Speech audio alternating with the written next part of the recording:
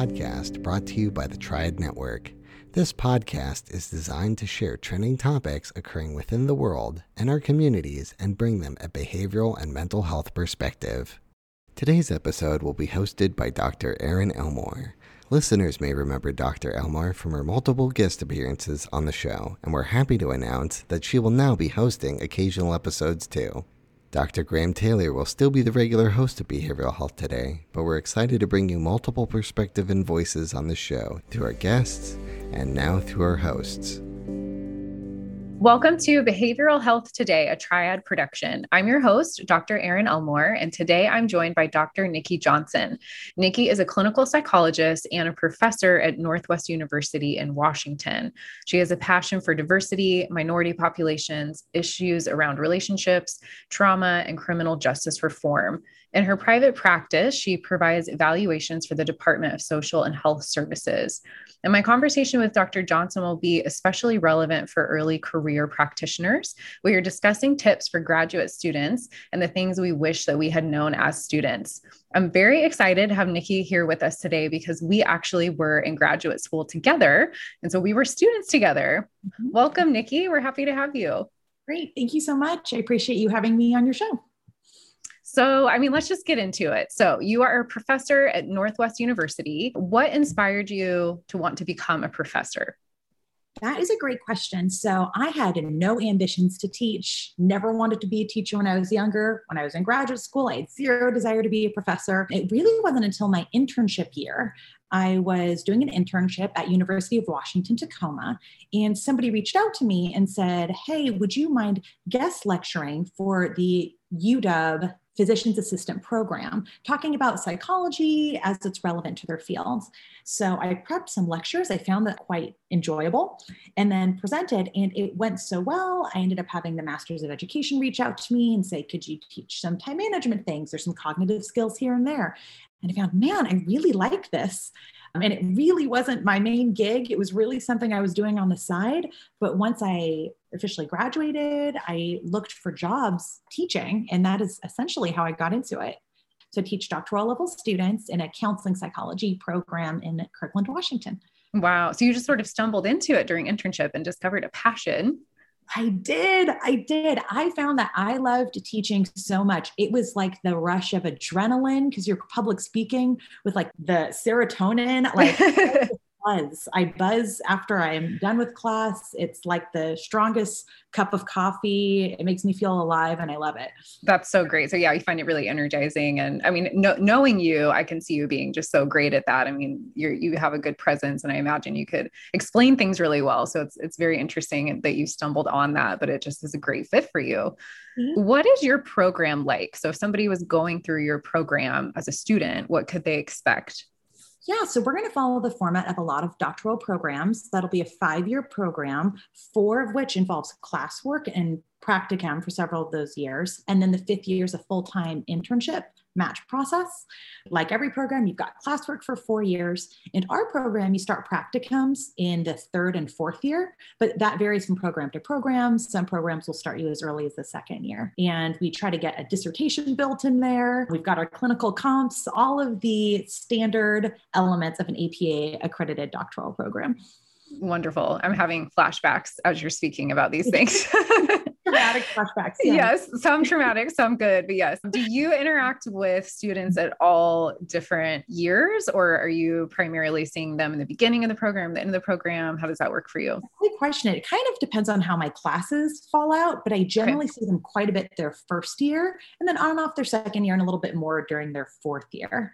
And then 5th year, we're generally just staying in touch because at that point, they're kind of all over the country. But that's a great question. Yeah, they're spreading their wings at that point. Exactly. Well, what would you say are the best and worst parts of being a professor? Oh my gosh. Okay, let's see here. The best has to be the students. No professor's doing it for the pay. So I think most professors are going to say they're doing it for the students, which is so true.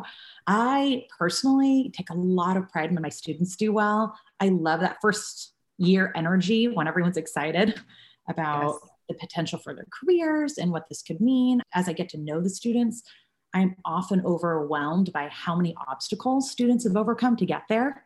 Mm-hmm. people who have an interest in psychology generally have gone through some harder life experiences that have brought out that empathy and compassion. So generally the students who are there are almost doing it against the odds, at least in my program, where it's a pretty small program and it's more of a one-on-one model. I really take a lot of pride. Man, I think I've only cried at graduations there because I knew what this meant to a lot of the students. So I like that. I personally don't mind lecture prep. I know not all professors like that. I think it's kind of fun because I'm like, okay, this is what we have to teach. So how can we do it? Let's pull in a little bit of economics and a little bit of history and a little bit of science, and let's kind of stir it all up and then try to make something that makes the lecture kind of engaging. So I think that's really fun personally, and having an opportunity just to keep talking about psychology. Love my husband, but he doesn't always want to hear me talk about psychology. So I listen to a new psychology podcast. I go to some continuing ed, and it's really interesting. I have a captive audience where I go, I can't wait to go back and share this with my students. And I find that part really fun. Yes, they're literally paying money to hear you speak about it, which is wonderful. All these random new things that are developing. It's so fun. That's so great. Yeah, I can tell just even, I mean, I have the benefit of being able to see you, not just hear you, but I can tell even just in how animated you are and your eyes are sparkling, like how much you just really love your students. That's so wonderful. Thank you. Okay, what's the worst part? Let's just be nitty gritty honest here. What's the worst part about being a professor? Let's see. I don't know if any particular order. Let's start with meetings. Sure. You've got meetings for faculty meetings. You've got your department meetings. You've got the broader meetings. Then you've got like follow-up meetings, dissertation meetings. And then my least favorite is disciplinary meetings. I care about my students so much. I hate having to do disciplinary issues. So when I do catch an issue of plagiarism, or I hear that someone did something really inappropriate, I'm like, oh no, I don't want to have this hard conversation, but we're going to have the hard conversation.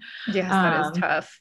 That's super rough. And then it's a lot of work. There's a lot of behind the scenes things that go into it. And I don't know if any professor says grading is their favorite part. It's a lot of reading research papers and correcting APA formatting. And so I'd say grading is not my favorite part either. That's fair. That's fair. Yeah, there really are a lot of behind the scene things. I hadn't thought about it like that before, but there's a lot going on. It's not just preparation and teaching. Yeah, there is. I think that's something I was a little bit surprised by, is how much there is. So you've got your meetings, and you've got to make sure your learning objectives match with what the accrediting standards are. You're looking at admission. You're writing letters of recommendation for students. You've got, like I mentioned, lots of different meetings. You've got clinical comps. We have to get actors for those clinical comps. There's all kinds of things that happen behind the scenes, or doing dissertations. Last year, I had 5 students send me their dissertations in the same week. Each draft was about 100 pages. So that was about 500 pages that I had of just not only grading, but editing. And I was like, that's like editing a textbook. That is so much reading. That is. I think a lot of that was a little bit of a surprise, but kind of part of the job as well. That makes sense. I mean, I remember shedding a tear when I finally finished my dissertation, but I didn't realize my chair was probably also crying, having to read all of it and edit it. Yes, absolutely. And when we send edits back, we're like, we don't want to send you more edits because that means we have to reread all the edits. Very true. Very true. Yeah, there is a lot of behind the scenes. What an eclectic position, right? I think sometimes students just see the teaching part, but there really is so much behind the scenes. Absolutely. Absolutely. What do you wish your students knew? I mean, maybe they're listening, maybe they're not, but what do you wish you could tell them? What do you wish they knew? Yes, whether you're my student or not, if you're in a program anywhere, I'd say a couple things. One, like you mentioned, professors are people. We don't want to give you more work that we have to grade too. Like we're people also, but things like course evaluations, man, people can be so harsh because they're anonymous. And I've had faculty members say, man, when the course evals come in, they're like, I can't read them without pouring myself a glass of wine. They're like, you just never know what people are going to say. And we generally are helpers. That's generally like professors are there. So that we generally are advocating for your students. We're not trying to rule against you. And there's all kinds of things we see behind the scenes that maybe go into our decision-making that students often can't see. Eye contact. Oh my gosh. If you can make eye contact while we're lecturing, you're our favorite student. Oh, and really? Together in our meetings and be like, oh, aren't they the best? Because Nothing's worse than lecturing, and these grad school lectures are long, and to feel like everyone's staring at their laptop or their phone. There's usually one in every cohort that will give you pretty direct eye contact for most of the lecture. And that's the person you look to when you need the energy to keep going. That's so true. Cause it really is, like you mentioned, public speaking, like you need feedback from the audience. And that's so funny. Yeah. Oh, that's interesting. So making eye contact is a good thing. Yeah. It's something I didn't realize until it made me think, man, I could have been better at that in grad school. I bet my professors would have appreciated it. Yeah, there is, I think, when you're sitting in the classroom, this idea of distance from your professor where it's like, they don't really care. Like, who knows what they did before they got here. And, I'm just going to I'm bored or I'm tired or I'm hungry or whatever. And I'm just going to suffer through, and Yes. but in reality, that professor's really caring and wants feedback and wants to interact. And so it's good to remember. Yes. I was so guilty of that. Sitting back and being like, oh, I'm watching the clock on the wall. Like, this is so long. I'm tired. And my mind's a million other places. And now being on the other side of having so much more empathy, going, there's so much work that went into this lecture. Please at least look at me. At least make eye contact. That's such a good tip for our students. Would you have other tips for students as far as maybe the graduate interview process or writing an essay to get into graduate school, how to interview well? Any ideas about that?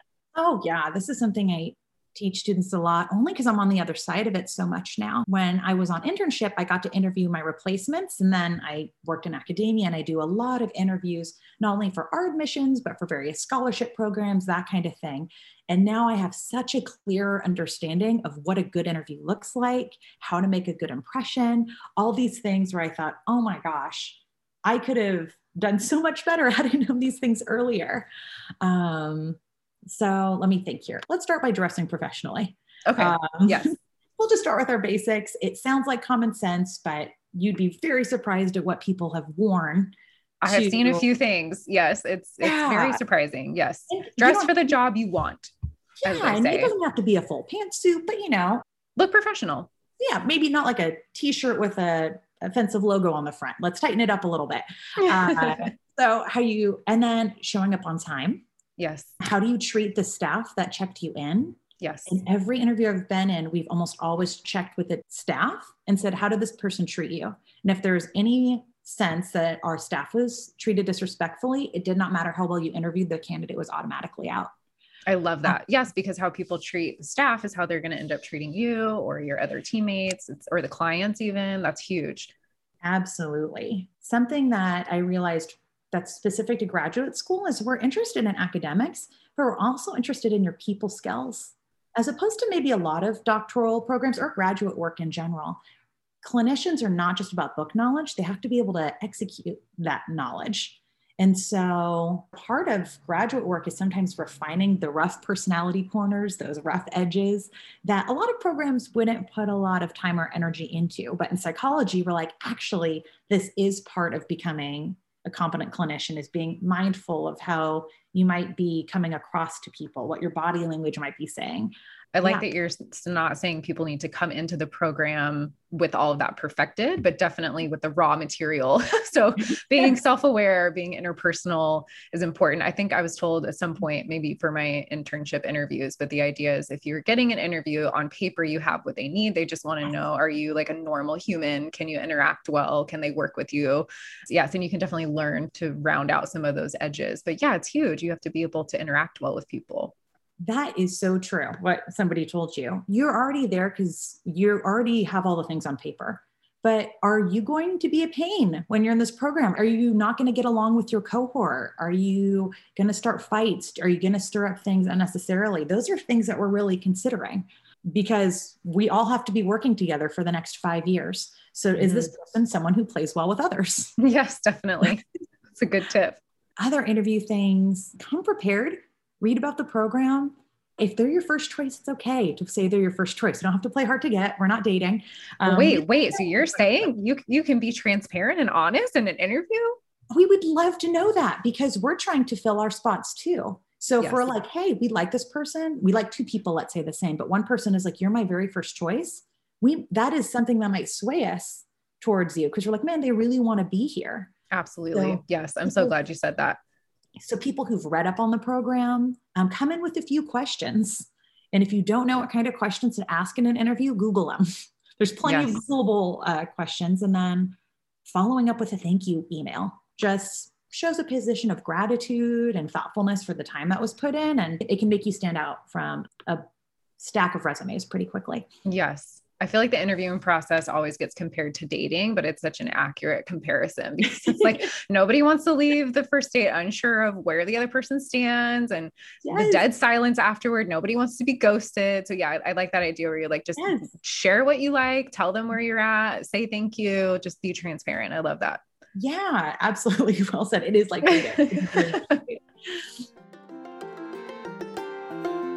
we'll be right back after word from our sponsor.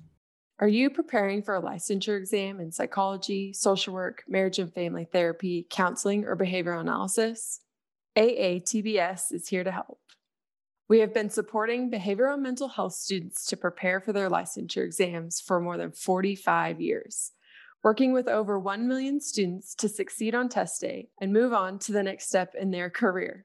With products ranging from comprehensive courses to quiz banks and delivered live online, self-study online, and in print, AATBS has test prep solutions that meet every student's needs and learning styles. Visit us today at aatbs.com. That's aatbs.com, and use promo code BHT15 to save 15% off your next purchase.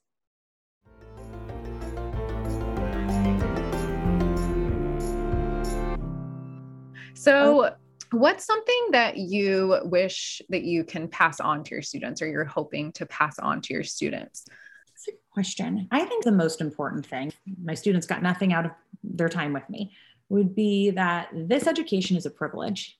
And it is an opportunity to help people, and an opportunity at higher education like this is very rare. Statistically, if a doctoral level individual, it's about 1 in 100 people will get there. And a graduate degree is like 1 in 10. And that's if you have the opportunity to go to school in the United States, which is like 1 in 20. So this is such an important opportunity. And I absolutely understand how we can get pulled into the hustle and bustle of it. You've got papers and loans and all of this, not ever at the expense of compromising client care. And it is a privilege, and people are coming to you because they need help, because they're trusting you. Their lives are sometimes in your hands. And I think it's something we need to take seriously. So as much as it's easy to go through and coast through classes, I'm just going to write this paper and do the bare minimum. I really want students to change the mindset of not coming into school like a consumer, like what can you do for me, but meet us halfway, be actively engaged. I want you to come out of school feeling like the best darn therapist you could be. You soak up all the extra training if you can. Use the student discounts to get Gottman trained or EMDR training, but really embrace it like it is your job, because people's lives will depend on your work, and not taking that for granted as students launch into the field. Beautifully said. Yeah. Beautifully said. I'm reflecting on my own years in graduate school. And I think year 3 or 4, you're like, oh, let me count down the hours, count down the days to graduation. But you're 100% right. It's such an honor, such a privilege. And now that I am on the other side and licensed, I wish that I had all that training at my fingertips still, not because I don't feel competent, but because people are so complicated. And it's like, I miss that support network and that soaking up all of that knowledge. So yes, I totally agree. It's such a great perspective. You mentioned, don't be a consumer, just be active, be engaged in the process. That's wonderful. Oh my gosh, what I do to go back and talk to some of my old supervisors again, who had this huge knowledge base that I maybe didn't tap into as well as I could. Yes. Yes. All of these opportunities you have that you don't realize are opportunities at the time, just because you feel like you're trying to get by. And I had a baby last year. So I've had a baby in a pandemic. And the only thing harder than having a baby in a pandemic that won't take a bottle is 3rd year of graduate school. That was the only thing I've ever done that was harder than that. So I understand the burnout's real. I don't want to undersell that at all, but see the opportunities for what they are, because they're there. Yes. And I agree. I think you can only go so far, like your bandwidth is only so flexible. So I don't hear you saying, do everything, sign up for everything. It's just when you find what's worth it to you, soak it in and be present. And I think that's such great advice to our students. What would you say a successful graduate is? Because if you'd asked me when I was in grad school, I would say success is graduating, just like finishing. But what would you actually say is successful about someone who graduates? That's a great question. I would say, firstly, adjusting our expectations so that we don't expect to have the dream career with a 6-figure salary right out of school, but actually allowing yourself to take a few years potentially to get licensed and do some additional trainings and try a few different things out and see, what do you like? The jobs I have done since graduating, 0% of them are what I thought I was going to be doing. They're all jobs I found through connections or other people. That's another side tip. Don't burn bridges, because the psychology community is not that big. And I've gotten almost all my jobs through references. Hey, I think you do great at this thing, or you could try your hand at that thing. I love that. I totally agree. I think those first year or two out of graduate school, there's so much unknown, because exactly what you're saying. And that means there's a lot of choices and options and different paths to go down. But once you find the one that fits for you, it's so wonderful. Yes, absolutely. So I can tell that you definitely connect really well with your students. I mean, it's just obvious. Can you tell us a Hallmark story about a time that you connected with a student and there was some kind of really good connection or transformation? It's a great question. I feel like I have been so honored to see so many students go through so many different transitions. I mean, medical things, family things, supporting DACA students in graduating. It's been really an honor to see a lot of students really achieve some incredible milestones. So it's hard to pick just one. The one that comes to mind right now is a student who had actually heard about our program from our College of Adult and Professional Studies program, a CAPS program we have for non-traditional students. And she was non-traditional. She was a little bit older than our average student. She already has grown kids and was coming back to school to finish her bachelor's. And the professor said, you're so smart. You should go for a doctorate. I mean, something she'd never even considered. So she applies to our program. And I didn't even know this backstory, but we all interview her. And then we go to deliberate after we've done all of our interviews with everyone. And we sit down and everyone's like, so right off the bat, we're all sure we like this one person, right? So, I mean, she smokes the interview, comes in with flying colors. And without disclosing too much about her, she'd had a pretty difficult background, family life growing up, personal life, had overcome a lot of things, and really just appreciated the opportunity of education as it was afforded to her. And so she was so excited to be part of the program, and she has just killed it. She did a project for her second year that not only got published, but won awards. And then on her third year, she went to her practicum for the first day, and she came home. She told us later, she's like, and I was just crying. She was like, I just thought, this is exactly where I was supposed to be.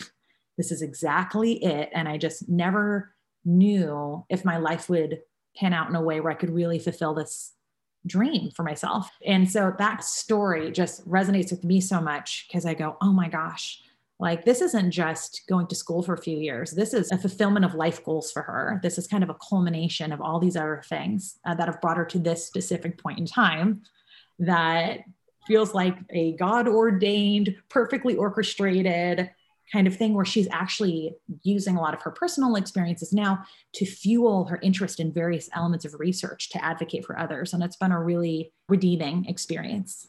That's a great example.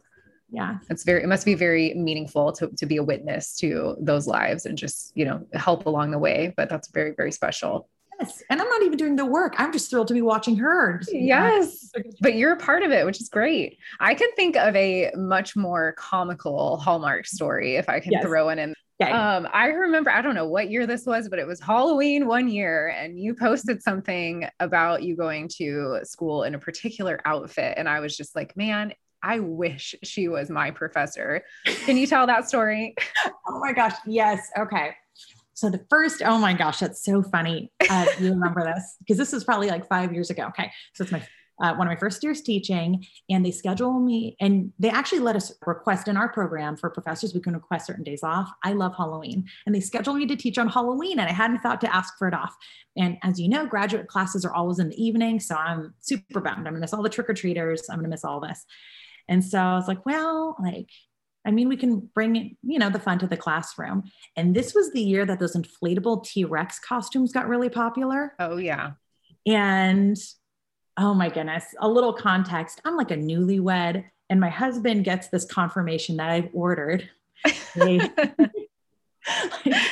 giant T-Rex inflatable costume. Like, budget. Like we are budgeting tight. And he was like, I just got a confirmation that you ordered like a 7-foot inflatable dinosaur costume. I'm like, hear me out. We're going to get so much use out of this, right? And so I basically set the classroom up. So all the students would file in, the PowerPoints, everything set up. And then I went out and then put on this thing, waited for it to inflate. And then I was like, all right, this is how we're teaching class tonight. And then waited until everybody was in and then kind of waddled into class as a giant dinosaur. And I was like, let's go. I can only imagine the reactions that you got. That's so funny. It's so funny you remember that. Yes. And so I was like, well, just teach in a dinosaur costume and we'll keep people engaged. I just remember seeing the photo of you and literally 7 foot tall. Like you can barely see your face through the mesh of the teeth.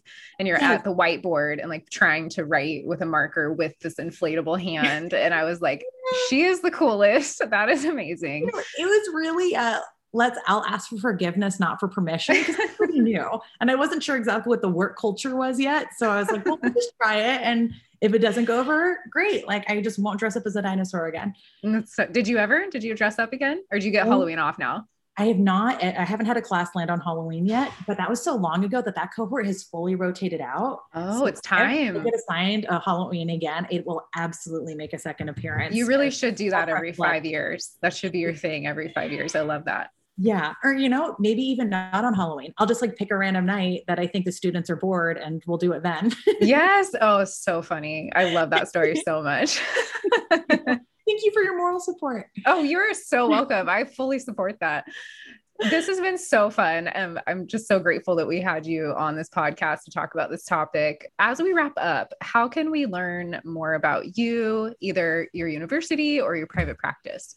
Oh, yeah, thanks. So I teach at Northwest University in Kirkland, Washington. Feel free to look it up. And then people can get a hold of me through email, drnljohnson@gmail.com. And I'm always happy to assist people getting off the ground in their professional careers. I think it's a great career to be a part of. I appreciate the people who helped me get established along the way. So if people want to reach out, I try to respond to those within a day or two. So wonderful. Wonderful. Well, I really appreciate you being here with us today. And to those listening in, we appreciate you being here with us too. We look forward to having you back with us next time on Behavioral Health Today. We appreciate all the support from our community, and if you like our show, one of the best ways you can support it is by giving us a 5-star rating and leaving a review. Behavioral Health Today is a podcast part of the Tribe Network, all rights reserved.